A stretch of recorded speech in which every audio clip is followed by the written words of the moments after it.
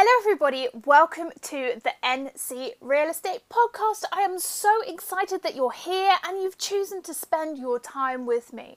My name's Natasha Collins and I am the founder of NC Real Estate, its members club and its one-to-one mentorship. My aim is so simple. It's to help landlords and property investors upscale their property portfolios and build assets that align with their financial goals.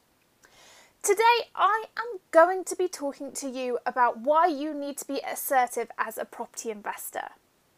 Now, over the past couple of weeks, I have had some incredible guests on my podcast who are doing phenomenal things within the property industry. And that's because they have had the guts to go out there and keep pushing the boundaries of what's possible. And you need to be doing that too, to be able to be creating that success that you so deserve. Now, being assertive is all about having or showing a confident and forceful personality. It's not about being demanding, it's not about being angry, it's not about throwing your weight around. It's simply about getting what you want and being confident in that, but in a nice, respectful way. Now, where is being assertive really necessary? Well, it's necessary across the whole of being a property investor. At buying a property, you need to be assertive to get what you want and get the deal you need. At finding that investment, so going out and getting the funds that you need in order to purchase the property, you need to be going to your investors and going, yes, this is why it works and this is why you need to be investing in that property. You need to be selling it to them and you need to be so confident that you know what you're doing.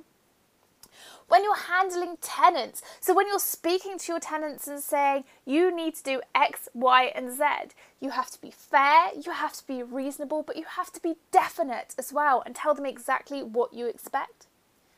Also, when managing your team, when telling them exactly what you require in order to propel you to your goals. And finally, when up-leveling your strategy, whether that's bringing in more income, increasing capital value, or diversifying risk, you have to be confident and you have to be direct and you have to keep going for whatever it is that is going to make you a success. But here's the thing, here's what I'm experiencing in my Facebook group at the moment and with other people that approach me about becoming a property investor and landlord. People seem to be staying stuck exactly where they are. That's in their comfort zone. They're not trying to push out of that. They're asking the same questions time and time again without making progress. And finally, they're just not taking decisive action. And all of that will leave you not achieving your goals, simply being where you are now. And if you have goals to change your lifestyle, to change your finances, to change your income, to change exactly what you are living right now, you want to live this awesome life, but you're not there, you're going to have to take some really different action in order to get there. And doing that is about being assertive and making sure that you understand that you need to do that in order to be able to achieve those goals. So how can you become more assertive? Well, I've got some really simple steps for you. The first one is about knowing what outcome you want and only accepting that. So writing down your goals and being incredibly specific. And then every single time you go into a deal, you match up whether that deal works with your goals and whether it's going to get you there. If it's not, you need to change that deal around and make sure that it is working for you. And if it doesn't, leave it, move on to the next. You haven't got time for what ifs, buts, maybes. You need to be taking action and only accepting exactly what it is that's going to take you towards your goals. Secondly, you need to double down on your knowledge. Be prepared to learn new skills so that you can find the best opportunities. Again, you need to be asking the right questions of the right people who have experience in the field. Asking people who are in a similar position to you what they think isn't going to make you move forward. It will just keep you stuck where you are. You need to surround yourself with people who can really uplift you, give you that increase in knowledge, in confidence, and go out there and use it to propel you towards your goals. Step 3 is all about treating your team your tenants with respect, but give them clear directions. Let them know what you expect and don't move your boundaries. So always treat people with respect. Always go out there and expect the best from people. But you need to be firm. None of this, well, it's okay if you pay me here and it's okay if you do this and you move boundaries. No, you need to be decisive. You need to know why you are being decisive in that action and stick to it. If you hold your standards high, everybody else will work with you to get that. The moment you start moving your standards around, that's when things can fall apart. So be assertive with people. Tell them exactly what you expect, when you expect it by, and why you're expecting it like that. But then hold the belief that that person can do that, and sure enough, they will turn that around for you. Step 4, keep clear records of what's going on. Monitor performance, tweak and re-measure. You cannot change what you don't know you have. So you need to look at what's directly in front of you and think, oh, okay, this is actually a really, really good thing. And another thing, maybe isn't working so well.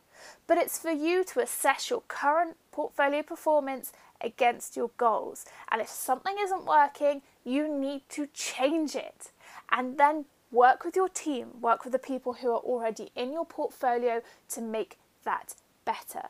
This is all about commanding what you want to happen and making sure it's done. And finally, step 5 in how you can become more assertive. Well, know you are worthy of hitting your goals and keep getting back up and going again. I will be honest with you that nobody succeeds in what they want first time round. Because actually up-leveling and getting to those massive goals isn't easy. Yes, there's very simple strategies, but you have to overcome hurdles to succeed in doing those strategies. And it's about trying and trying and trying again. You haven't failed if something doesn't go right the first, second, third, 100th, 200,000th time. You haven't. But you need to hold clear in your mind what you are looking to achieve and make sure you just keep working forward. There's always ways around a situation, and you might not have the same way of solving a problem that someone else does, but that's okay. That's not an issue. Just hold true to what you are trying to do.